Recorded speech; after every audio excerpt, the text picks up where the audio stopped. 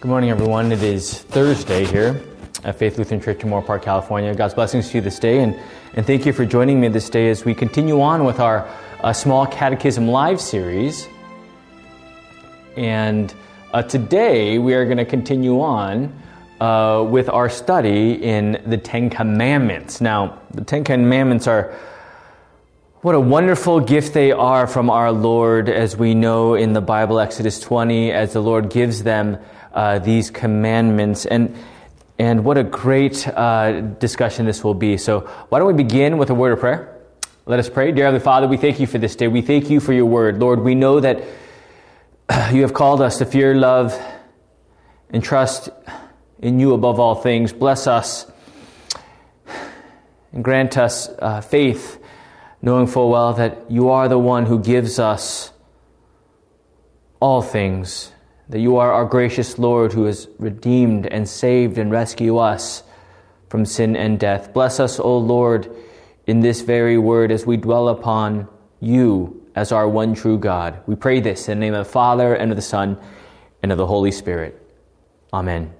Amen. All right, friends, thank you for joining me today. And wherever, and however you are seeing this, I hope this goes well with you as we continue to review our faith. And here on this Small Catechism Live series, today we are beginning with the first commandment, you shall have no other gods, right? Remember, the context of this all is given to you in Exodus chapter 20, if you have your Bible out. And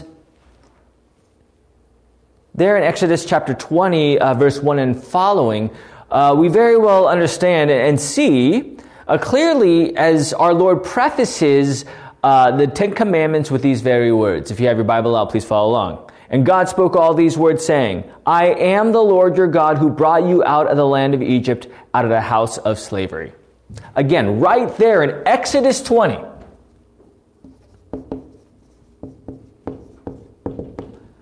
We clearly see our Lord, I am the Lord. Right? I am the Lord your God. And this is what the Lord has done for you. That he was telling them that he has brought them out of the land of Egypt, out of the house of slavery. This is, of course, the Exodus, right? Of course, only by the powerful hand of God, not false gods, not golden calves, not other false deities. Only the one true God could do such things. Right? After all, Pharaoh finally let the people go. Of course, he tried to change his mind, but nonetheless, God rescued the people even in their own fear and complaints and grumbling, believing that they were caught up by this body of water as the chariots were coming after them. And no, this is the Lord's work. He is showing them, prefacing the commandments with, this is who I am. I am the one who rescued you from the most impossible situation. This is the uniqueness of what our uppercase G God brings to the table. Because in contrast, you shall have no other gods.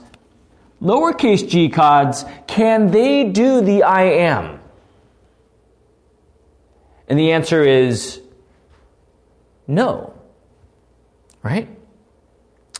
We see throughout the story of the book of Exodus, as the people were making their pilgrimage to the Promised Land, which many never made it there, the next generation did. But we very well know that this was their struggle. You shall have no other gods. And when we speak of gods and the commandments, remember, the first three commandments, we call it the first table of the law. Right? How ought we to love God?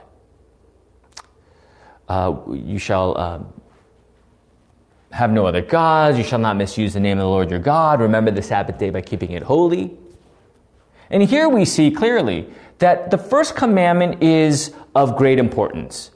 In a sense of, as we see it, this is the commandment to which all the other commandments flow, or all the other commandments are connected to. And what I mean by that, and this is very important, that when we believe in the one true God, I am the Lord your God, Exodus 20 verse 1, we very well know that there we see things in light of what he has called us to do, right? That because he's a Lord God, that he has given us all these good things, these good commandments, as they are good for us, right? That we should hear God's word faithfully, right? We should live under his name and not misuse his name, of course. We should, second table of the law, honor our parents, our father and mother, and all other authorities. We should not murder, right? These are all good things. We shall not commit adultery, sexual purity, right? All these things, and we could go through this all day. But the fact is, when we see it through the first commandment, as God is giving us this very word, we very well know that he is out for our best, or he is there for our best welfare by his word. He is guiding us by this word. But when we turn from God and turn to the little gods, we see everything falling apart. When we turn to our own gods, our own little gods, the third commandment about the word, we just kind of, we go off on our own way. I don't need to hear that. I'm just going to spin the wheels and apathetically just be there and just kind of get it done. And we see with the second commandment that we live as pretenders under his name. As we continue to live under our own fallen name, we fail to trust and trust the parents that God has given to us and all the civil authorities that are above us, right? We fail to love our neighbor in a sense of protecting them in body and soul, right? We fail in our relationships and our marriage as we fail to honor and love our spouse, right? All this is rooted back to lowercase g God or uppercase G God, right? This is the channel to which it begins. This is kind of like the gateway, right?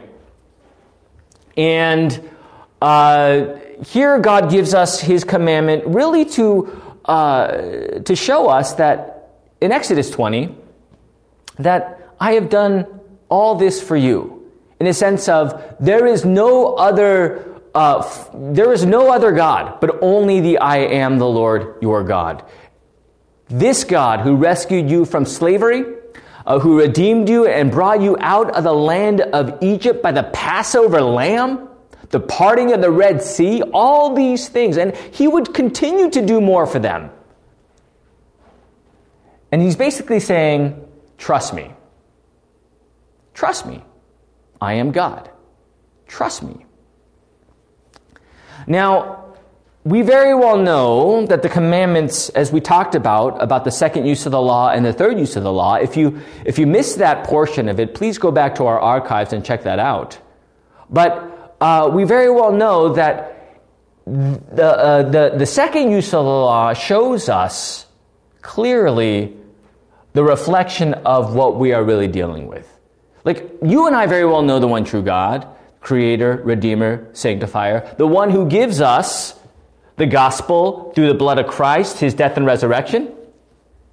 We know that he is the giver of all things. Apostles' Creed, Article 1, Apostles' Creed, Article 2, Apostles' Creed, Article 3, the Holy Spirit, keeping us in the true faith, enlightening us with his gifts, calls and gathers and keeps us in the true faith, right? This is who our God is, yet at the same time, we also know our sin, who says what? We love our little gods because they make us, we perceive them to make us full, or they fill an empty spot in our lives, or they just make us feel good. Now, the commandment really shows us to put the flags up and say, does this really help us? Does this really fulfill a need? You know, we see here in Mark 10, 17 to 22, and if you have your Bible out, please follow along here. Why don't we turn there? Mark 10, 17 to 22.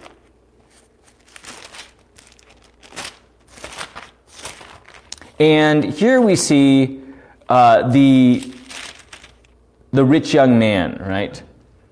We see it right here. I kind of wrote some dialogue here for you. And here we see in Mark 10, 17 to 22, he says, "What must I do? All these I have kept." And I should read this for you, right? Of course, this is live, see? I make mistakes. Anyways, verse 17 and following. "And as he was setting out on his journey, a man ran up and knelt before him and asked him, 'Good teacher, what must I do to inherit eternal life?' And Jesus said to him, 'Why do you call me good? No one is good except God alone. You know the commandments. Do not murder, do not commit adultery, do not steal, do not bear false witness, do not defraud, honor your father and mother.' And he said to him, 'Teacher, all these I have kept from my youth.' And Jesus, looking at him, loved him and said to him, 'You lack one thing. Go, sell all that you have and give to the poor, and you will have treasure in heaven. And come follow me.' Disheartened by the saying, he went away sorrowful, for he had great possessions." Right? So what is happening here? We see the rich young man saying, "What must I do? All these I have kept." And he kept a lot. But Jesus knew his heart. But I just caught that this time. It says, Jesus looking at him, and he loved him. He loved him. He was telling him the truth, the mirror of the law. See, the first commandment shows us clearly what we are dealing with in our sinful flesh. It shows us our sin. It shows us where is our trust. Right? We see it in the fall in Adam and Eve. Their trust was in who? Themselves. "You shall be like God," the devil said. And they're like, light bulb moment, right? Let's do this. And soon they realized this was a deceptive trick. What a sage that Satan is. And there they realized what they had done.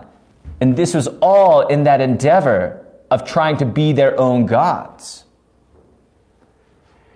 And here we see Jesus looking at him and loving him and telling him the truth. Right? Stripping away all that this rich young man thought he had done to inherit. What must I do? All these I have kept. And soon he crushes this false notion, thinking that he was good enough by his works, when in fact he knew his heart, as he had great possessions, which he clung to so tight. Because there God showed him, Jesus showed him what his true God really is. And this is, I think, when we look at this text,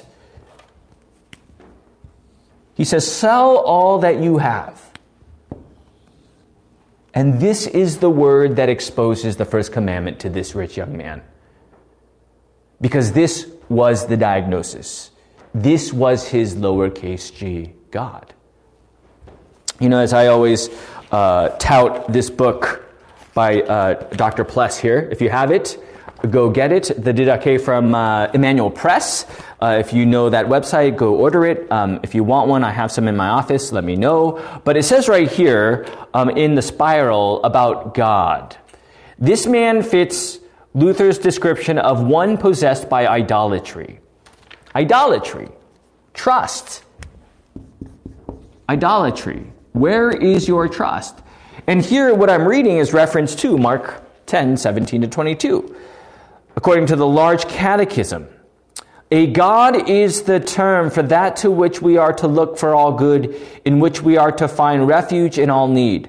Therefore, to have a lowercase g God is nothing else than to trust and believe in that one with your whole heart. As I have often said, it is the trust and faith of the heart alone that make both God and an idol. If your faith and trust are right, then your God is the true one. Conversely, where your trust is false and wrong, there you do not have the true God, For these two belong together. Anything on which your heart relies and depends, I say that is really your God. So the question is for you guys, as the Lord gives us His word constantly as the law is written on our heart, what do you trust and rely and depend upon, especially in those times of need? Right? Even when the times are going well and you, by your own perception, think, okay, everything's going well, it's so easy can we be tempted by this, by falling from this first commandment, can't we? And here we see clearly that the commandments really bring us to that diagnosis. What do I trust? What do I need? Who do I flee to? Is it my idols? Now, idols can be, is it that trust in idols? Idols can be so many different things. I think in this Western world, a lot of it is money or status, or maybe a big house, or maybe a certain car or retirement fund. It could be ultimately your pride. It could also be, what else? It could be relationship. Right? It could be just simply material possessions. I mean, we have so many idols. And here the commandment is really fleshing that out because God loves us, He cares for us, and He tells us the truth, what we are truly dealing with. You know, that is love, isn't it? It's not to be permissive. Permissive is the most destructive thing for us. Right? Love is to tell us the truth. And the first commandment shows us truly what we are dealing with. And at the end of the day, from Genesis 3 and the fall, we very well know that what we are dealing with, our greatest idol is who? As I always say it, the unholy triumvirate, me, myself, and I. That, wasn't that I think that was a hip-hop song, wasn't it? De La Soul. I'm not sure. I gotta think about that. Sorry, random thoughts, see? Anyways, so me, myself, and I, right? And this is the greatest idol that is before us. And for the rich young man, this was his great idol, himself, his possessions. And he thought he did all the things, and he kept them, and he did them, but he realized quickly that, you know, when we talk about the first commandment, we very well know what it means to fall short. You know, so if someone says, I follow the 10 Commandments pretty good, I think we really have to step back and say, well, let's go through this. Because for me and you, I know we can dwell upon the first commandment all the days of our life. Like when we talk about the depth to which this first commandment shows us our sin, right? I mean, this is the gateway of all of it. And we'll talk about how this kind of flows through the other commandments. But we very well know that this first commandment is where we always stop. Because we know that we cannot fulfill this ourselves. The law shows us our sin. And for the Exodus Israelites, as they were on this road, they would soon, in Exodus 34, fashion a golden calf, right? And this is, again, a reminder to us how easy on this pilgrimage of faith, the temptation of these little gods. Do you see them in your life? And that's the question. Do you see these little gods swirling around or pervading around in your life? And the word shows us and diagnoses it and really does expose the mere second use of the law. And there, what do? In faith, we don't walk away sorrowful as this rich young man did with all of his possessions because they were so great. But rather, we, second use of the law, we repent, we confess our sins. And there the Lord is faithful and just, and He will forgive us of our sins. See, the thing is, I am the Lord your God. As we repent in faith, we know what our Lord God does. And that is Exodus 20.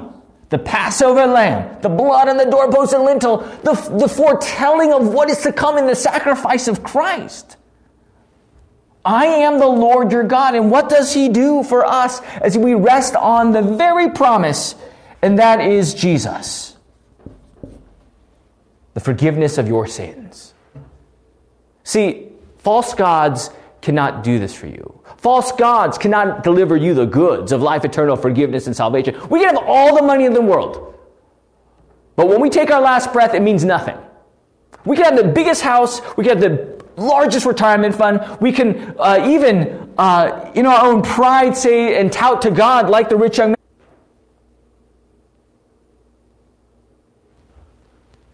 All right. Are we back? Sorry, my phone rang, and I didn't press do not disturb. Anyway, so what we were saying here, apologies on that, as we talk about who our one true God is, there we repent and realize this is who our true God is. The God of the redemption, the God of forgiveness, the God of salvation, the God that gives us all things, the God that gives us all the possessions that we have, Apostles' Creed, Article 1.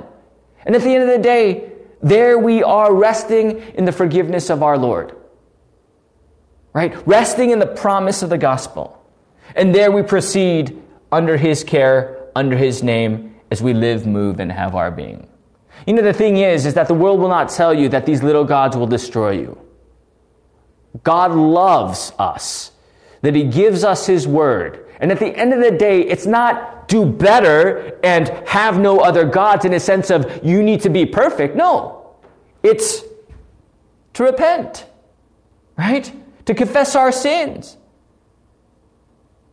That in faith, we very well know that as the law is written on our heart, we fall short, but yet there Jesus is as the one true God. Remember, from the Exodus out on the road to Jesus' exodus to the cross, we very well know this is who our Lord God is, and there we rest in Jesus, the forgiveness of sins, life, and salvation. And in His name we proceed, third use of the law, as we continue to love God and love neighbor. When we fall short, as we rest on the commandments, again we repent, rest in Christ, knowing that we are absolved and forgiven of our sin. And there we continue to proceed by the third use of the law. You shall have no other gods. This is the goodest word that God gives to each and every one of us, because the other gods will destroy. The flesh, the world, the covetousness, what else? The idolatry that is before us, the pride and the arrogance, the Tower of Babel-like approach to life, we very well know, and the world will not tell us this, the devil will not tell us this, that these little gods, though they might bring you these joys, they are only, as Matthew Harrison would say, pseudo-joys. They are false joys. They are false, and they are deceptive, and they will destroy. And the commandments show us how we do fall short, all of us do, to our little gods, and especially when we look in the mirror at ourselves. We are our own little God. And there by His word, we repent. Confess our sins. And the one true God, the I Am, forgives us in Christ Jesus. And there we dwell in the one true God. I am the Lord your God. And this is the life of faith, friends. That though we fall short in sin, that though we face the idolatry that is at hand, it always ends on Jesus. As we confess our sins, we rest on Christ, the I Am, the Lord your God. He is the provider of all things because He is the true God. False gods only provide false things. The true God provides the truth things, and that is the body and blood of Jesus. That is your baptism. That is the supper of our Lord. That is a peaceable conscience. That's the truth, because your truth is Jesus, who is the way, the truth, and the life. And there you proceed in the one true God. All right. Hopefully that was helpful today, and God's blessings to you today. And I know that went a little over, but thank you for being here with me today. If you have any questions, any thoughts, if I missed something, let me know. I think I tried my dutiful best to cover all the bases, which I know we could talk about this forever. But what a great commandment this is, and what a great wake-up call it is for all of us, right? Like, what am I thinking? Like, when I read the word and we go through this commandment, it's like, that's right, so many little gods. I mean, they're everywhere. They're not just statues. They're not like necessarily objects, right? It's so many different ways to which we have gods. Even our own human will, our own human trust in ourselves, self-reliance is a very big false god in our life. And this is where the word diagnoses and crushes the notion that these actually will give you what you need. At the end of the day, it's only Christ, Father, Son, Holy Spirit, who actually deliver you the greatest gifts. So remember that this day. You shall have no other gods, because you have the greatest God, the one true God. The one, only true God. Let us pray. Dear Father, we thank you for this day. Lord, we know you have called us to trust in your word, to live under your name. Lord, please forgive us as we have taken refuge in so many other little gods. Lord, bless us and comfort us and guide us in your wisdom, knowing full well that you are the one true God, the gracious God, who gives us Jesus for the forgiveness of our sins. Thank you, O Lord, for your merciful grace as you continue to lead us by your word. And bless us as we live under your eternal name. Lord, for all these things we're thankful. We pray this in Jesus' name.